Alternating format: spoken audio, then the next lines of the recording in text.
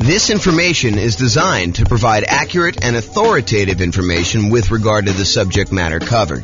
It is offered with the understanding that the presenters are not engaged in rendering legal, accounting, or other professional services. If legal advice or other expert advice is required, the services of a competent professional should be sought. Welcome to the Denver Real Estate Investing and Real Estate Financial Planning Podcast. Learn all about investing in real estate in Denver, Colorado, with a combination of real estate financial planning and modeling with numbers specific to Denver.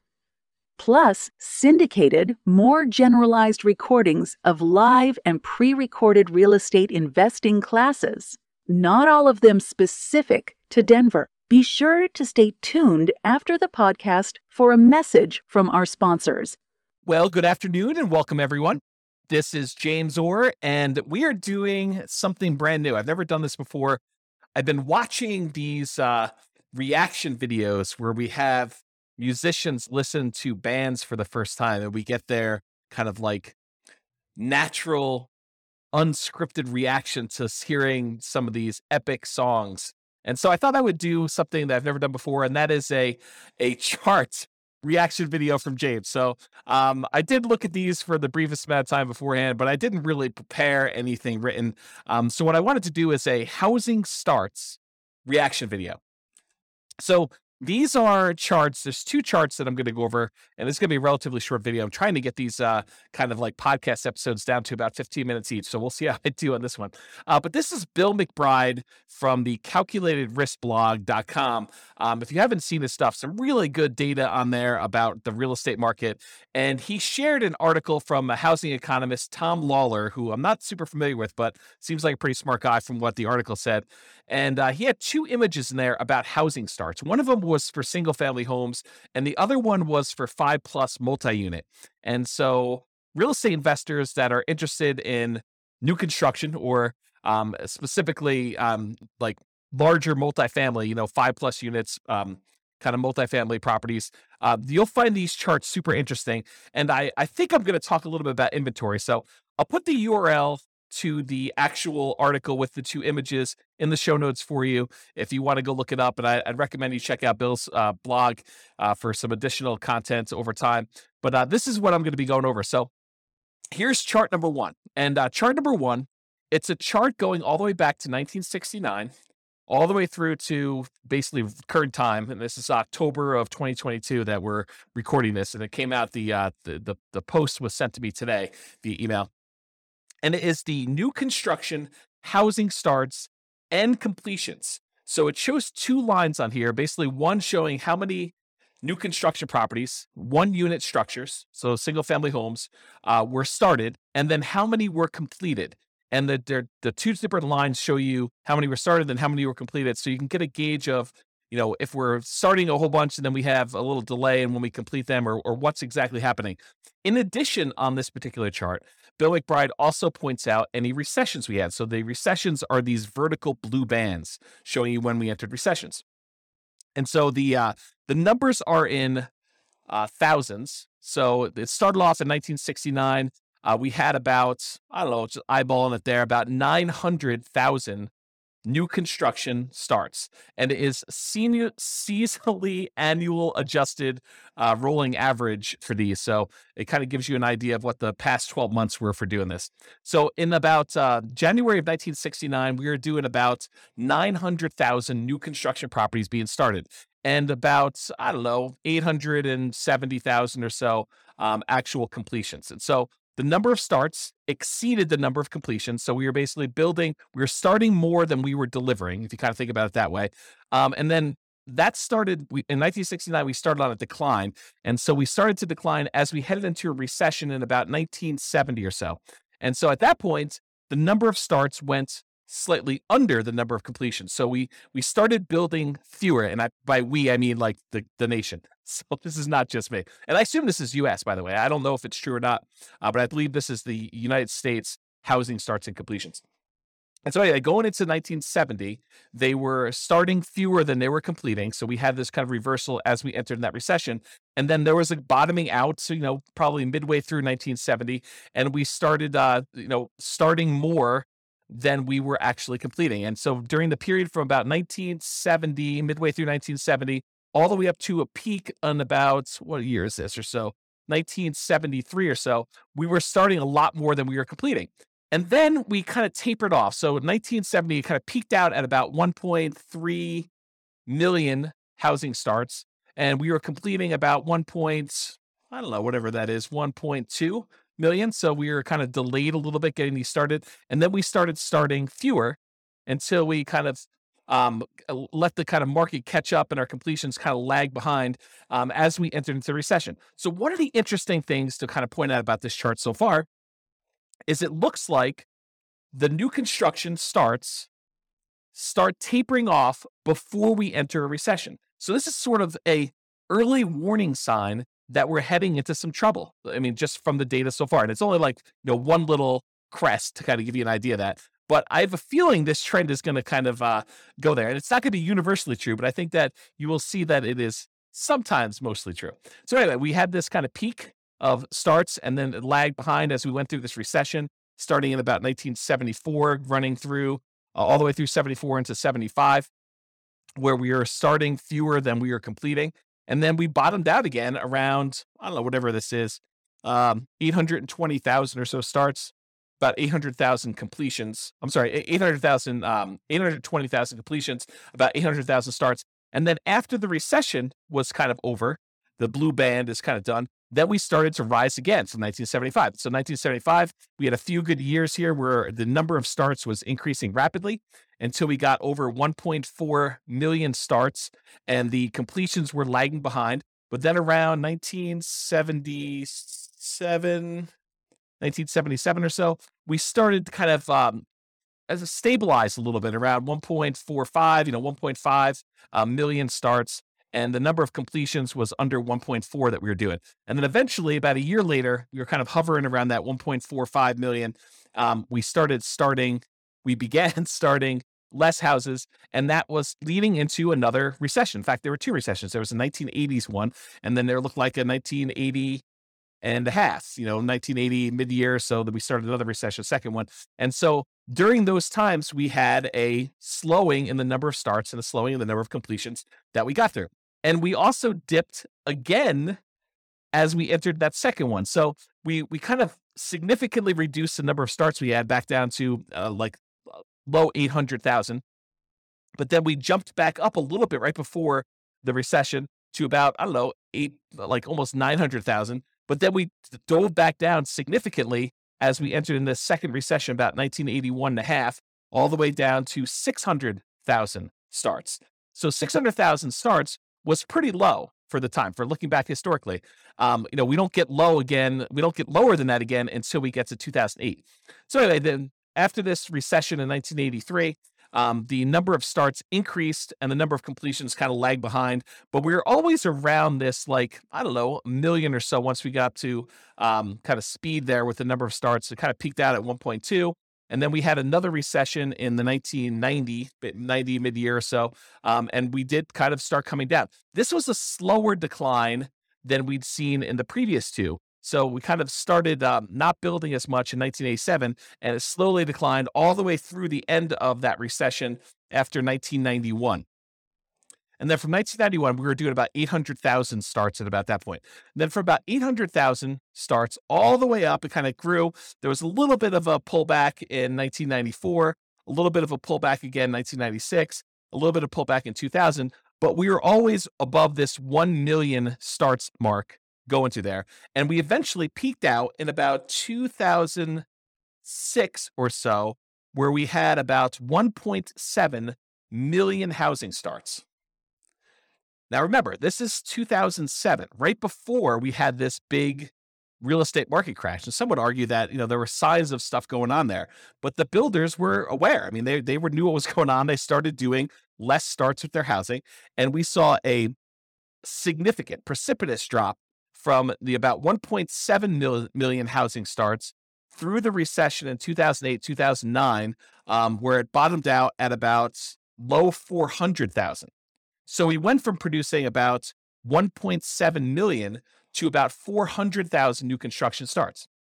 Now, at this point, I want to pause and I want to tell you that if you just eyeball it, I haven't done any math on this, but if you just eyeball it, it looks like the average, there are definitely times significantly above, there are definitely times significantly below, but the average number of housing starts is about 1 million. Sometimes it's as low as, the 400,000 that we just kind of talked about, 600,000 back in 1982. But it's been as high as, 1.45. It's been as high, and that was in 1978, or as high as 1.7 million back in 2006.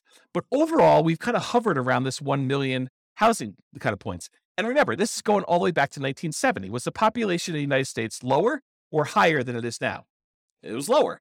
And so one might expect, a reasonable assumption might be that with an increasing population, we might need to build more housing, kind of replace the old stock that's being demolished or kind of getting removed from the circulation there, and also an increasing population there. So for a period of time, going from whatever this is, 2010, all the way through to about 2021. So about 11 years or so, we were significantly below that 1 million per year mark.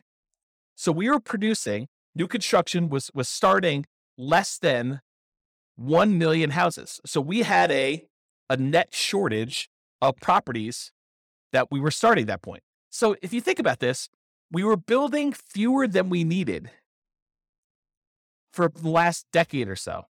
And in the last year or two, if we look at, this is 2022 right now, and we kind of just dropped off. But if you look at the last couple, we were producing, I don't know, maybe close to 1.2 million, probably 1.15 million properties. And then we kind of started tapering off. We had a little decline here. I think this must have been kind of COVID happening here. And then we kind of bumped back up, maybe some supply chain issues and things of that nature. But we've noticed the last, whatever time period this is, maybe half year or so, we've seen a drop off in the number of houses being started.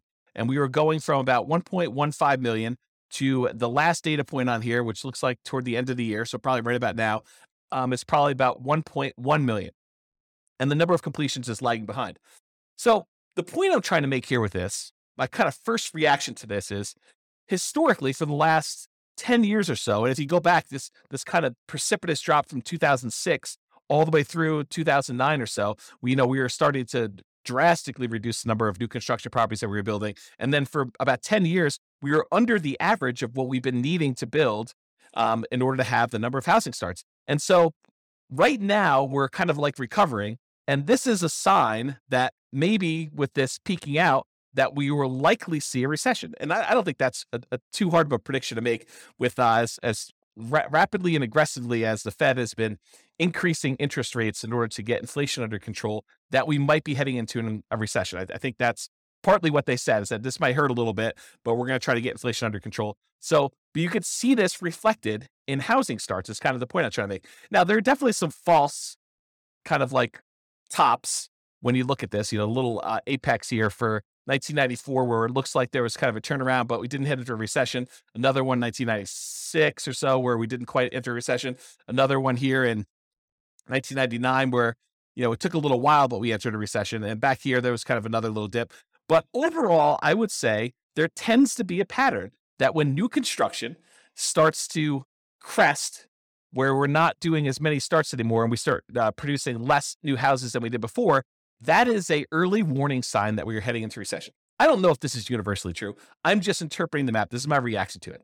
Okay, so that is all the single family homes, one unit structures rolling 12 months. Now let's take a look at the next one. This one is similar chart, except this is showing housing starts and completions for 5+ units.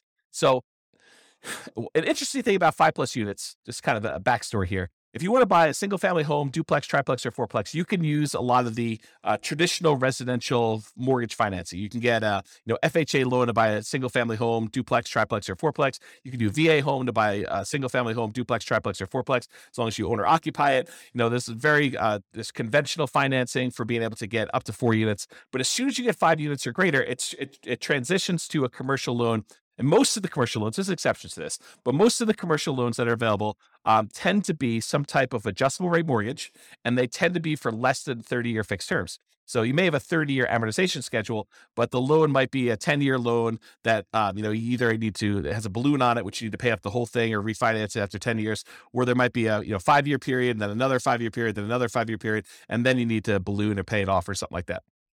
So it's very different financing for these. These tend to be the investment properties that a lot of investors want to scale up into. You don't have to scale up into it. You could start here, but a lot of investors think about that where they thought, we're going to start with 4 greenhouses, and then I'm going to roll up into a red hotel sort of idea of these larger multifamily properties. Okay, so let's look back. Same data points. Housing starts.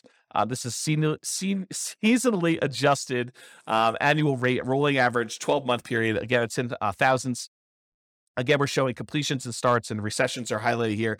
Does the same pattern occur for these kind of multifamily properties? And I think largely they do. I mean, we kind of look at the blue line, just look at starts. Yeah, it kind of peaks out, and then we have recession, kind of peaks out, then we have recession, peaks out, we enter a recession, it peaks out, we have another recession, kind of peaks out, we didn't quite have a recession, peaks out, didn't quite have a recession until quite a bit later, and we kind of rolled down there. That's like the 1980s period. And then we kind of grew back up here, had another little relative peak, and then we had a recession, had a little peak here, didn't have a recession for a little while, and then we kind of bottomed out here, which you wouldn't have necessarily expected a recession, but we did.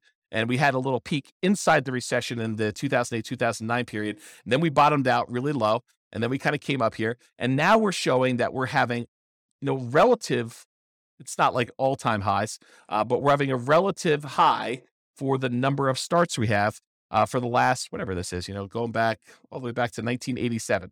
So back in the 70s, we were producing a lot of these 5+ unit structures.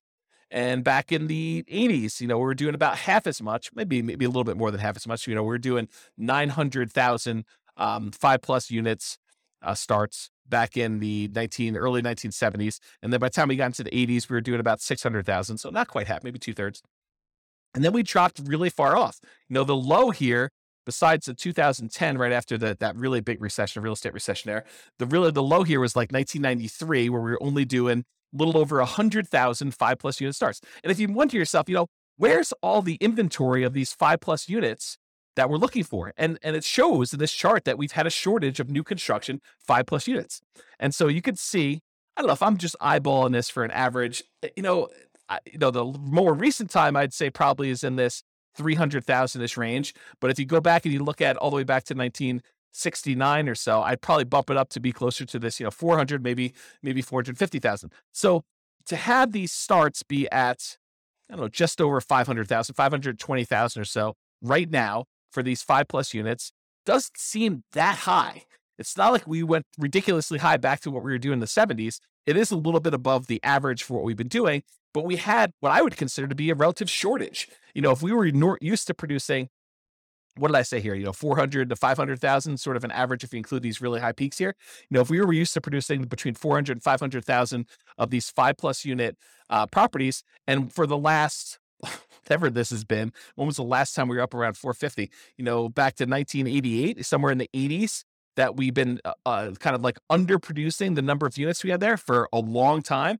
Well, we obviously have a shortage of these units that, people have wanted. I don't know if that's true, like economically, like if you go look at the number of sales that we had and seen a shortage, but it makes sense to me that if, we were able to support this volume back in the 70s, that we kind of are underproducing what we need here. And I'll tell you anecdotally, a lot of clients have been asking me for multifamily properties for a very long time, and we've not been able to find a good enough flow of properties that make sense for these clients to kind of consume. So maybe it is true in that way. Okay, so I guess what I was trying to point out here is we have a strong number of starts for this. So if you're looking for like newer type 5+ units, there's probably some inventory coming on, but the completions are lagging here. So that's all I have to say about that. I still went over time on this, but I hope that was helpful for those of you that were interested in learning about housing starts. This has been James Orr with the Real Estate Financial Planner. Bye-bye for now. With home prices up, mortgage interest rates up, and rents up, but not quite enough to counteract the higher prices and interest rates. Cash flow on rental properties in Denver is harder than ever. Book a call with the Real Estate Financial Planner to apply our proprietary 88 strategies to improve cash flow on your rentals. See the show notes for a link to schedule your call and improve your cash flow today. If you're a real estate agent, lender, or professional in Denver that wants to help our real estate investor listeners, consider reaching out to learn about collaboration opportunities with this podcast. We'd love to add more value to our listeners by having you assist our investors buy, sell, and finance their real estate investments. See the show notes to schedule a call to discuss collaboration opportunities